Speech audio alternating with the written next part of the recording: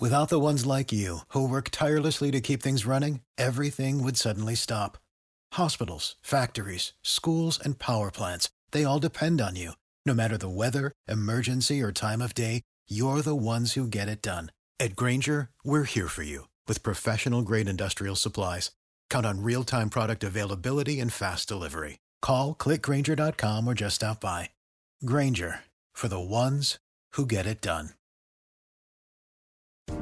Today's show is being brought to you by MyBookie.ag, the absolute best online sportsbook out there. They've been in business for years. Their reputation is second to none. They pay out in only 2 business days. And even better, if you sign up using promo code WCE100, they're going to give you a 100% deposit bonus. That means you deposit $100, MyBookie.ag is going to give you $100 just for telling them we sent you. That goes the same for any deposit. We've done our research. You're not going to find a better online sportsbook, so head over to MyBookie.ag and sign up with promo code WCE100. That's WCE100. I'm Gary Seegers. Catch me on Twitter at GaryWCE. And I'm Chris Giannini. Follow me at Chris B. Giannini. And this is the Winning Cures Everything podcast from winningcureseverything.com. Before we get started, please subscribe to the podcast, share it, and review it. We cannot stress how important those reviews are for iTunes rankings, so help us out. Winning Cures Everything. Here are your hosts, Gary and Chris. Welcome in. Winning Cures Everything number 133. This is the Wednesday, September 20th edition of the show. On today's show, we've got Andrew Beaton from the Wall Street Journal. He just put out a new article about Ole Miss and burner phone issues. But first, we want to welcome in Neil McCready from RebelGrove.com. He covers Ole Miss for the site. It is a Rivals.com site. So without further ado, let's go ahead and bring him in. All right, we welcome into Winning Cures Everything from RebelGrove.com, host of the Beer Garden and the Oxford Exxon podcast. He is Neil McCready. Neil, we appreciate you jumping in with us today to talk some Ole Miss football. Yeah, thanks for having me, Gary. Appreciate it. Now, you've been quite the traveler over the last week and a half, right? Yeah, I was in Covington, Kentucky, which is just right across the river from Cincinnati. So I actually went into Cincinnati 2 or 3 times. I was there from Sunday night until Wednesday afternoon. I flew to Chicago on Wednesday afternoon. I went to see a couple of Cubs games. And then on Friday morning, I flew out of Chicago to San Francisco for the Ole Miss California game, and flew back, got into Memphis around, I guess, 4:30 on Sunday afternoon. So yesterday I was sort of in a fog. Yeah, I could imagine that. So, well, let's first off, tell me, is Berkeley as gorgeous as everybody tells me it is? You know, I didn't see Berkeley that much. I stayed in San Francisco. I hung out mostly in San Francisco. I biked across the Golden Gate Bridge on Saturday morning, so I guess I got into Sausalito briefly, and then went back into San Francisco, and I caught an Uber straight to the stadium. So I only saw a little bit of it. The setting in the stadium was gorgeous, yes, but I really didn't see the campus. I probably should have done more of that than I did. But to be honest, I'm a massive Chicago Cubs fan, and I spent my Saturday afternoon in San Francisco watching the Cubs and Cardinals on the computer. I can completely understand. I'm kind of a junkie. I laugh at people who obsess over my Ole Miss fandom or lack thereof, because they refuse or they cannot comprehend that my affinity for the Cubs goes back so far and so deep that there really is no emotional capacity for anything else. Let's go ahead and dissect what we saw Saturday night with Ole Miss and Berkeley. All right, Ole Miss loses to Cal 27-16 in a game where at one point they're leading 16-7. Tell me this, is Cal a good team, or was this just a result of injuries and self-inflicted penalties, etc.? No, neither one of those teams were any good. Putting it bluntly. Cal's not good, and they played without their two best wide receivers, their best running back out for the year. That was their first game without him. They have some playmakers on defense. They did some good things. I think Justin Wilcox is a good coach. They were pretty disciplined as a group, but no, they're not a good team. They missed a couple of field goals. They bogged down in the red zone. Had a couple turnovers of their own. They're not going to make noise in the Pac-12, that's for sure. Ole Miss just isn't good either. Ole Miss is a really flawed team. There's a narrative that's out there about Ole Miss, about how talented they are, and yes, they have some high-level talent in a few spots, but all in all, it's not an overly talented team. It's not a deep team. They don't have much room for error, and there was a lot of error on Saturday. Yet penalties killed them. There's no question about that. But their inability to run the football, the common thing, we've talked about it, their inability to run the football really makes it difficult offensively to generate offense. They had a 71-yard touchdown pass. They had a 72-yard touchdown pass. That's all well and good. It's great. I mean, obviously you want to score points, and people love explosive plays. That being said, they can't generate a drive. And when they lost Sean Rawlings early in the game, they had to shift Javon Patterson to center, had to put Alex Gibbons in. Their offense was out of sync. It was out of sorts. You throw in penalties. You throw in the lack of ability to run the ball, and it's always third and long. And third and long is really hard in football. And Ole Miss was in third and long all day, and that is not the way to win football games, and they didn't win. Now, is there anything – there's just no depth on the offensive and defensive lines whatsoever, is there? Like, there's nothing they can do to shore that up. There's not much depth, no. The truth is, on their offensive line recruiting, they've had some guys that have either been slow to develop or they haven't developed yet to the point that they're on the field. Greg Little's very good at left tackle. Rod Taylor does some things at right tackle, but he also gives you a penalty a night. He had another unsportsmanlike conduct penalty. He basically gets one a game. Rawlings is a good player, but they lost Rawlings. They had to move Patterson to center, and he struggled. Givens struggled some at guard. And then look, I don't know that it's as much the offensive line as it is they just don't have an SEC running back. Jordan Wilkins does some good things. Devon Penniman does some things. Swinney's just not back from the knee injury. They just don't have that Darius Geis, the kid at Tennessee, number 4. I can't think of his name right now. John Kelly. They don't have those guys. They don't have a Bo Scarborough. They don't have why do you think that is at Auburn? Because it's been like that since before Houston Nutt was there. They haven't really had an impact running back since Dexter McCluster, with the exception of Jalen Walton. Jalen Walton had a better career at Ole Miss than people give Jalen Walton credit for having, and Akeem Judd made an NFL roster. But I don't know why they've got. We could go a long time on this topic. It's for all of the accusations of them running a dirty program. See, I always, people do this with me, and I say, people talk about them cheating, and I think you have to put maybe tried to cheat. Did they try to cheat? Yeah, probably. Everybody does. But, man, they've lost a lot of recruiting battles at key spots. They've lost a lot of recruiting battles at running back, at linebacker, at safety, positions of great need on their roster, where if the narrative is, man, they cheat like crazy, they just throw buckets of cash at dudes. Well, then why don't they have any of those players? Yeah, I've said this many times. They're either not. Now, are they sloppy? Yes. There's so much sloppiness in the NOA, the notice of allegations, that it's almost comical. But there's not really. The only pay for play in the NOA is Leo Lewis, which, if they're guilty of it, is significant. A little bit with like Herbert Moore, which is really small. And that's about it. There's like no pay for play in there. They're either not guilty of the reputation that they have, or they're the worst cheaters in the history of college football. Because if they cheated the way that they're accused of cheating, they'd have linebackers. They'd have some safeties. They'd have a running back somewhere. They would have impact players, not across the board necessarily, but in key spots.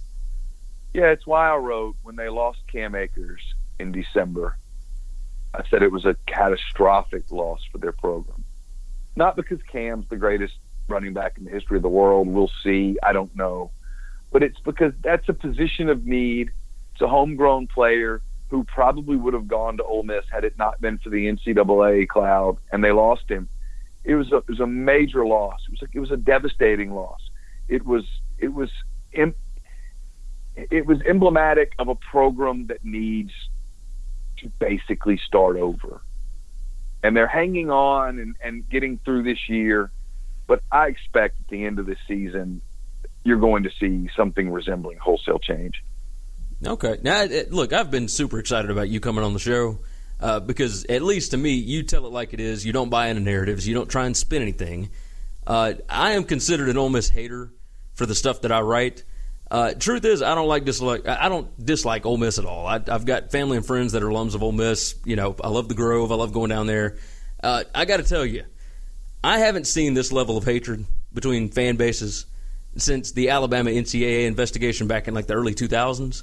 And that had Alabama Tennessee fans foaming at the mouth. Was there anything that could have been avoided that might have kept this from getting so ugly between State and Ole Miss? Yeah, sure. I mean, and I was covering Auburn, and I guess I covered Auburn as a beat writer from '98 through 2003, and then I was covering the league as a whole down in Mobile. So I was around that Alabama stuff with Tennessee quite a bit.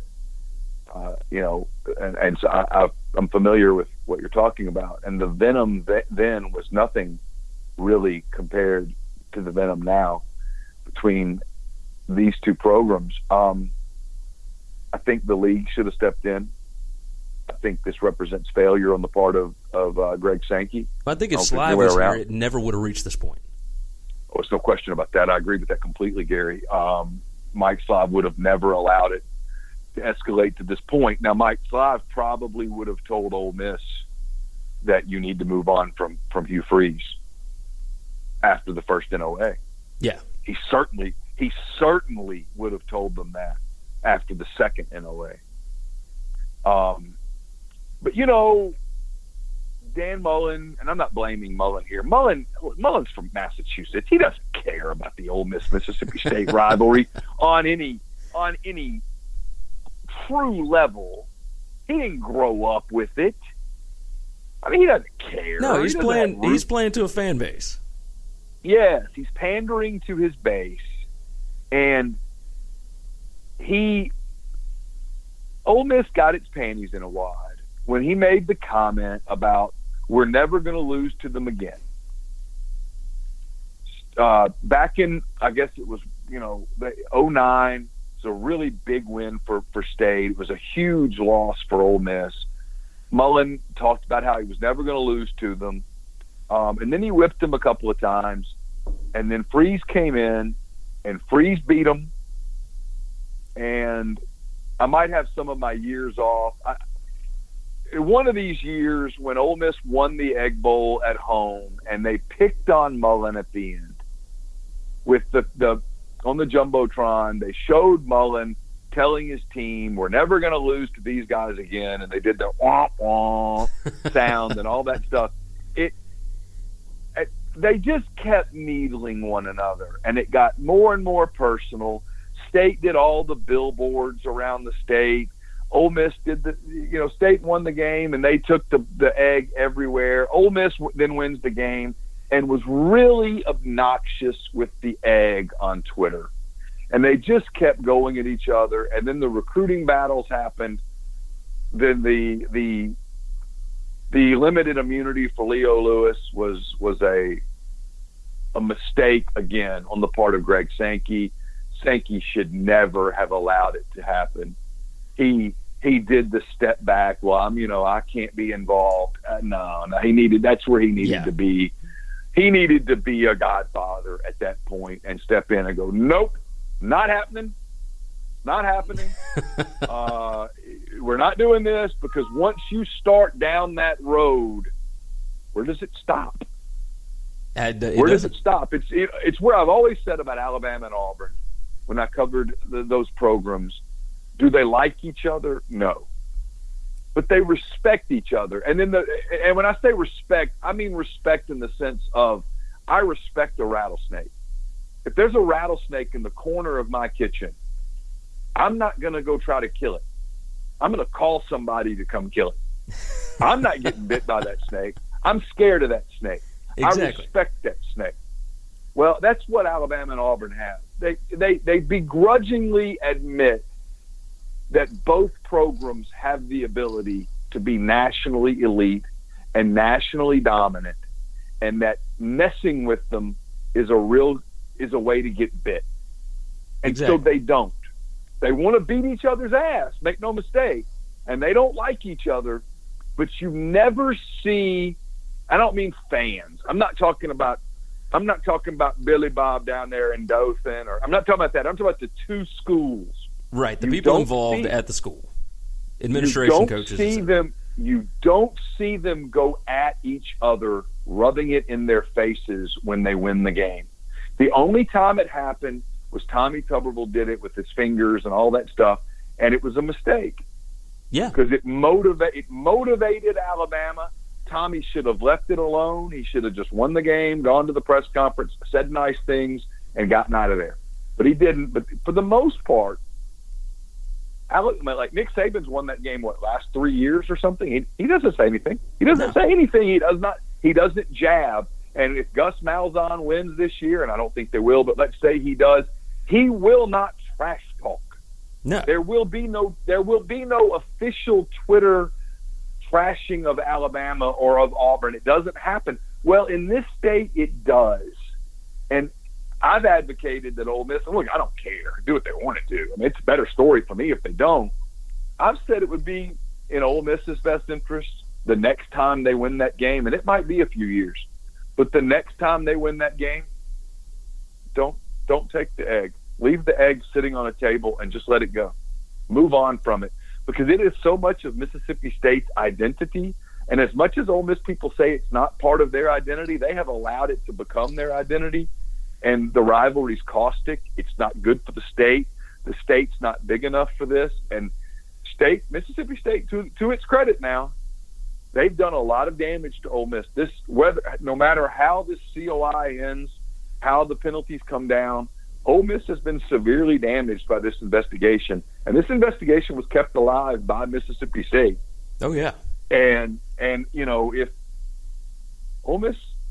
if Ole Miss decides to retaliate, if you will, that's an error. Yeah. They need to let it go. They need to move on from it. But it's fascinating that the league let this go this far, that Mississippi State let this go this far. Let's face it, there are kids on the Ole Miss team that got recruited by Mississippi State. I mean, if you're Mississippi State, are you confident? Are you confident that there's nothing that those kids have on one of their phones, on one of their social media accounts, that's from a Mississippi State booster offering an inducement? Are you confident? How could you be? How could you, if you're running any SEC program today, Alabama, Kentucky, Ole Miss, Tennessee, whoever, are you confident? And none of them should be. 100%. Oh, of course they're not. They know better. So you're going to go down. I mean, I'll give Nick Saban a lot of credit. I really do. It's my opinion, my professional opinion, that the NCAA wanted to talk to kids at Alabama as well as part of this NCAA investigation into Ole Miss. I just think Nick Saban put a stop to it. He knew the last thing I want is NCAA investigators on my campus. It's the last thing I want, them talking to my players, because you can't control a booster network. Yeah, it's impossible. You can do your job and you can stay away from that kind of thing. But Nick Saban's a smart man. He knows when he was at LSU and when he's at Alabama now that stuff happens. Yeah. And you have no way of knowing. Well, yeah, and you make sure you don't know. Exactly. You just make sure you don't know. You stay away from it, and he didn't allow that to happen on his campus, and Mississippi State did, and it's a bad look for the league. I'm rambling on it. I'm shocked to this day that Greg Sankey let it get that far. Now I've only got you for a few more minutes. I want to get in a couple more questions real quick. My co-host and I stated numerous times we don't like the way the NCAA does things. A player sleeping on a coach's couch being considered a penalty is just ridiculous to me. It's stupid. On the other side of things, everybody understands what the rules are, and if you're going to play loose with them, then you got to be ready for the consequences. Tell me this. The COI hearing was last week, and the NCAA process is that it takes 6 to 8 weeks before they announce their decision regarding it. Why in the hell does it take that long? Like, do they decide quickly and sit on it, or do they reconvene in a month and a half? Like, do you know how this works? Because it makes no sense to me. I mean, they're busy people and they have other jobs. It's not their full-time gig. So, I mean, they'll get together at different times and talk through things, and then it's a bureaucracy. Everything takes forever. For Ole Miss, if as long as they get a ruling sometime in early to mid-November, they're fine. They'll be able to conduct a coaching search. I mean, I'm sure they're reaching out to people as we speak and touching base with agents and that kind of thing. And one of the big questions that anyone's going to have an answer before you take the job is, what are the penalties? Right. Not what might the penalties be. What are they? They're definitive. Well, that brings me here. Go ahead. Yeah. And so I think for Ole Miss, they're perfectly fine with 6 to 8 weeks. Pat Forty had a story the last Monday that it was going to be after the Egg Bowl. And if I'm Ole Miss at that point, when I read that story, and I had no doubt they did, I'm in contact with the NCAA saying that's not acceptable. That's not part of – no part is that part of what you've done in the past. That's not acceptable. That is adding a penalty. That almost looks intentional on your part when you do it. That's not acceptable. And I have no doubt that the people at Ole Miss, I don't know this for a fact, but I would guess that they have made that very clear to the NCAA that that's not acceptable. All right, now you brought up the coaching search. Across the country, tons of people trying to figure out who's going to be coaching Ole Miss next season. I'm curious more as to who will be hiring the coach. When women's basketball, well, that's what I'm getting to.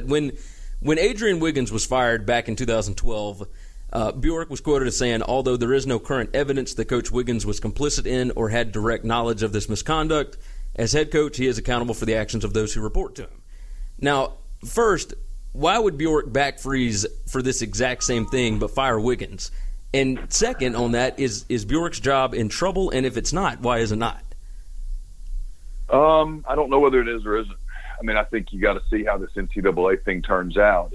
If they walk away from this with just the 1-year bowl ban, I think Bjork's fine. Yeah, because they would have made a long play and won.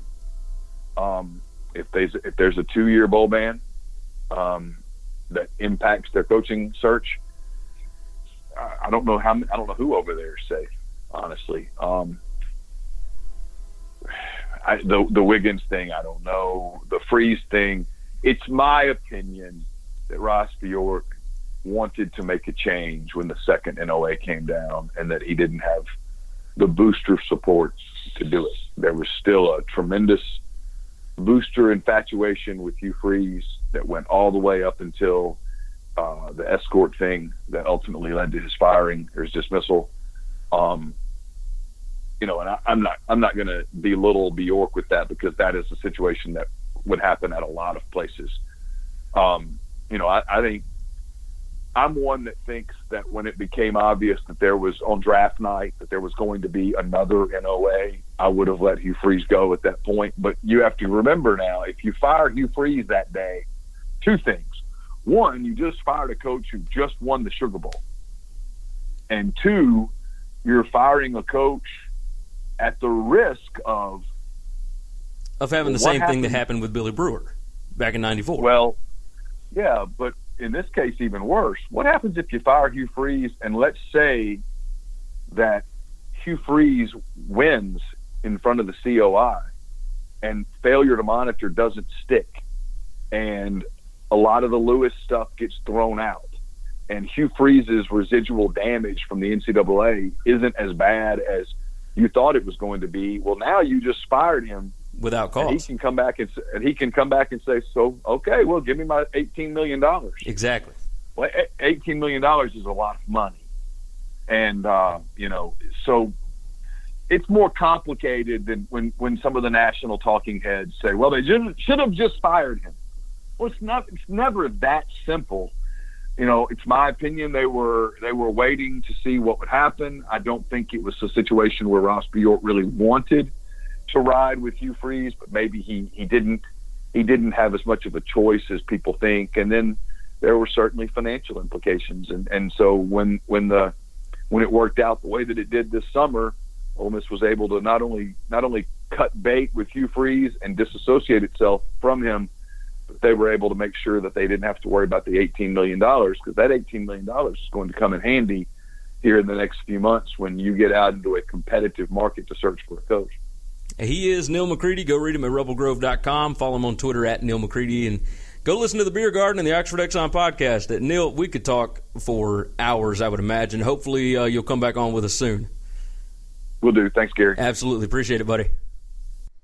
As you guys know, there's a lot of online sportsbooks out there.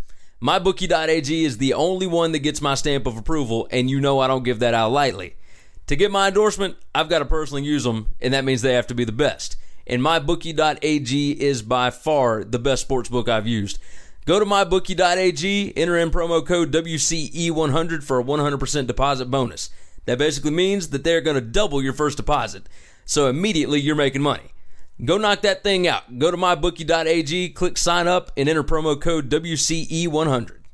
We want to welcome in reporter for the Wall Street Journal, Andrew Beaton, who just put up an article on Tuesday entitled "Burner Phone Accusation Marks New Chapter in Ole Miss Scandal." Andrew, first off, did I say that last name right? You got me right. Thanks so much. Good deal. All right. I know you're a busy man. I appreciate you jumping on with us. The latest article regarding Ole Miss details athletic director Ross Bjork asking coaches last month to sign a form to show that they did not use burner phones to contact recruits. If you could, can you kind of give the listeners a briefing on what exactly is going on with the story? Well, sure. We had received some documents from records requests that talked about how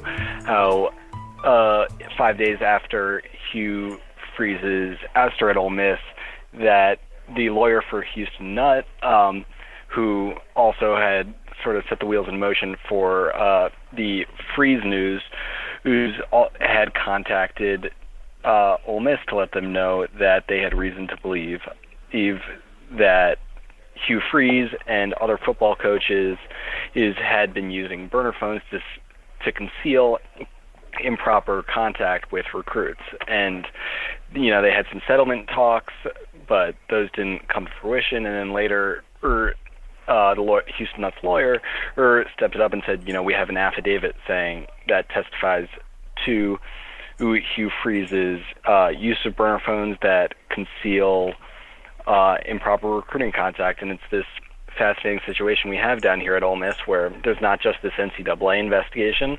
There's the former coach suing his over what they allege was his successor and Ole Miss officials, trying to badmouth him and blame the NCAA investigation on Houston Nutt. And so in addition to all that, we have this lawsuit from Houston Nutt that's sort of dredging up information or alleged information about what's really gone on at Ole Miss, which I think has been a fascinating situation for everyone to watch, because this program went from being one of the big powerhouses. I mean, just 2 years ago, they were the Sugar Bowl winner. They had beaten Alabama in back-to-back years, and now Hugh Freeze is gone. We have Matt Luke coaching the team, and we still don't know what the NCAA will eventually come out and say. All right, now the story says that athletic director Ross Bjork asked coaches to sign this form in August.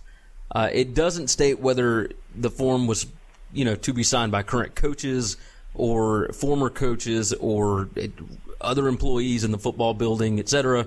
You stated in the story that 29 different people had to sign forms showing they didn't use burner phones. Now, does that include Hugh Freeze and Barney Fair and Chris Kiffin and all these others that were named in the NCAA investigation? Like, is 29? I believe is that the number that signed? 29 figure. I believe the 29 figure is the number is people who are currently on staff at Ole Miss. I mean, I'm sure that they would love to have information from former staff members, but it's more difficult to compel someone to sign a form like that when they're no longer employed at the university. So from my knowledge, this was a form given to the current staff members. And what's interesting about the form is that, college coaches, anyone who's involved with recruiting, they frequently have to fill out certain boilerplate forms that talks about their contact with recruits and how they're doing that. This was a next level one that was specifically in response to the allegations coming from Houston Nutt's lawyer, and that information. And this form didn't just ask, say, write down your phone number. It specifically called out burner phones. So, okay, so you wrote, on July 25th, 5 days after Freeze's dismissal, Mars wrote a text message to the school's lead lawyer alleging that Freeze and at least 3 other staff members used burner phones on a regular basis to hide communications with the recruits that would violate NCAA rules. It goes on to say that Mars has the sworn affidavit testifying to Freeze's use of burner phones, et cetera, et cetera. What would be the purpose of Ole Miss? I mean, I guess it would be proactive for the current coaching staffs, but right now, what would this have to do with whether or not Hugh Freeze and anybody else that was on the former staff? Do you see where I'm coming from? Like, well, I'm not sure exactly. Well, so I mean, these 3 other coaches were not. Some of them could still be on staff. I mean, there's some names you mentioned, but those names aren't necessarily the ones. And what's also interesting is that a lot of these people, even the ones who are still on staff, they came from the Hugh Freeze coaching staff. They're part of his coaching tree. And when you're trying to uncover everything that's gone on, you wonder, are they carrying on the same practices that their former coach may have? And so I think when those accusations are leveled, they had to ask the current staff. And, whether that was an exhaustive way of figuring that out, that's up for other people to decide. But their way of trying to go about it was giving this form to the coaches. Gotcha. It didn't make a whole lot of sense to me for them to come out and say, we've got 29 signatures that said that nobody's using burner phones, when really the story is whether or not they were. I don't think it's as big of a case going forward. It's more to do with, what Thomas Mars was looking for. So it sounds like Mars has a lot of proof on his side. Otherwise, I don't believe he would be making these accusations public. Do you agree with that? I agree with that. I mean, I think Thomas Mars has proved himself credible throughout all this. I mean, it stands to see how the litigation between Houston Nutt and Ole Miss will go. But it's interesting because he and his legal team and Houston Nutt's legal team, they've uncovered a real treasure trove of information so far, even though it's only they're interested in finding out information about how if anyone in the Ole Miss administration or Hugh Freeze spread misinformation about the NCAA violations and tried to blame it on Houston Nutt. And in the process of investigating everything about the university, they've seemingly found even more about the conduct of what went on. And I mean, these are still just allegations for now. Nothing certain, but they found out a lot of information that wasn't in the NCAA's notice of allegations, wasn't anything that was turned up in an Ole Miss internal review, and it's a fascinating way for this flow of information to come out. Now, we'll wrap up with this. I don't want to keep you for too long, but Mars has offered numerous times to get this case settled. What is your best guess as to why Ole Miss has refused to settle rather than continue letting this PR nightmare just ensue? Well, I mean, you can think of a lot of reasons. I don't want to speak on behalf of Ross Bjork or the lawyers at the University of Mississippi, but I think anybody who has followed this news could come up with a few good reasons. I mean, the first one, maybe they think that they're in the right and they don't believe they badmouth Houston Nutt. They're not going to just settle something for the sake of getting someone away. That's entirely possible, and they've denied the allegations. So it's possible it's as simple as that. It's also possible it gets them into hot water if they do settle, because if they settle, then they admit they did another thing wrong, which means they were spreading misinformation, and that could get them into other types of hot water. So depending on how you look at it, any of those explanations could make sense, and there's always realities that are between the two. That's it, man. We could talk about this forever. We're going to have to get you back on the show, and so I'm glad that we got to talk to you about it. So go ahead. Did you have something else to add here? I've always enjoyed listening. It's been a fascinating scandal to watch unfold, because this isn't just any football program. It's a team that was really near the top of the sport for a number of years under this coach, and people are starting to learn, whether it's through the NCAA or this litigation, what went on there. I agree. So make sure, go read his stuff. Andrew Beaton, Wall Street Journal. You can follow him on Twitter at Andrew L. Beaton. Andrew, we got to get you back on eventually. Can we get you back here in a couple of weeks? Absolutely. I'd enjoy that. Thanks so much. All right. We appreciate it, buddy. Take care. It's time for the rundown. Remember, check out winningcureseverything.com. You can give us a like on Facebook, facebook.com/winningcureseverything. You can follow us on Twitter at winningcures. You can follow myself at Gary WCE. You follow me at Chris B. Giannini, ChrisBGiannini. You can also email the show. That's winningcureseverything@gmail.com. And we now have a voicemail line. That number is 551-226-9899.